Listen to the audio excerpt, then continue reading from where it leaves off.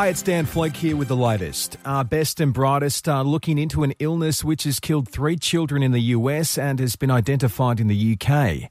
PIMS TS appears to be presenting in countries where there's been high numbers of COVID-19 cases.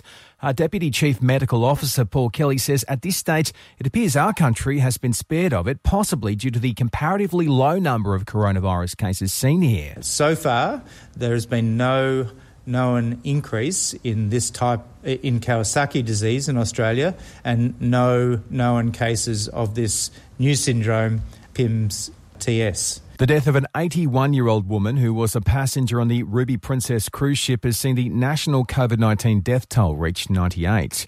However, there's been incredible strides over the past weeks and months, with case growth in the country now at 0.5% compared to 25 to 30% back in March. Looking overseas, and New Zealand's reported its second day running with no new cases of the virus.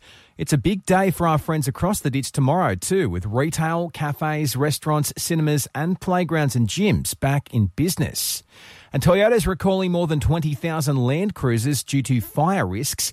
The ACCC's warned vegetation may accumulate around the exhaust system and underbody of the car and then catch fire. The Land Cruisers impacted are the 70 series, sold between October 2016 and February of this year. You ready? We're still waiting to learn when and where games will play out when the revamped NRL season kicks off on May 28. It's understood we could be waiting another week while league officials and broadcasters nut out the details.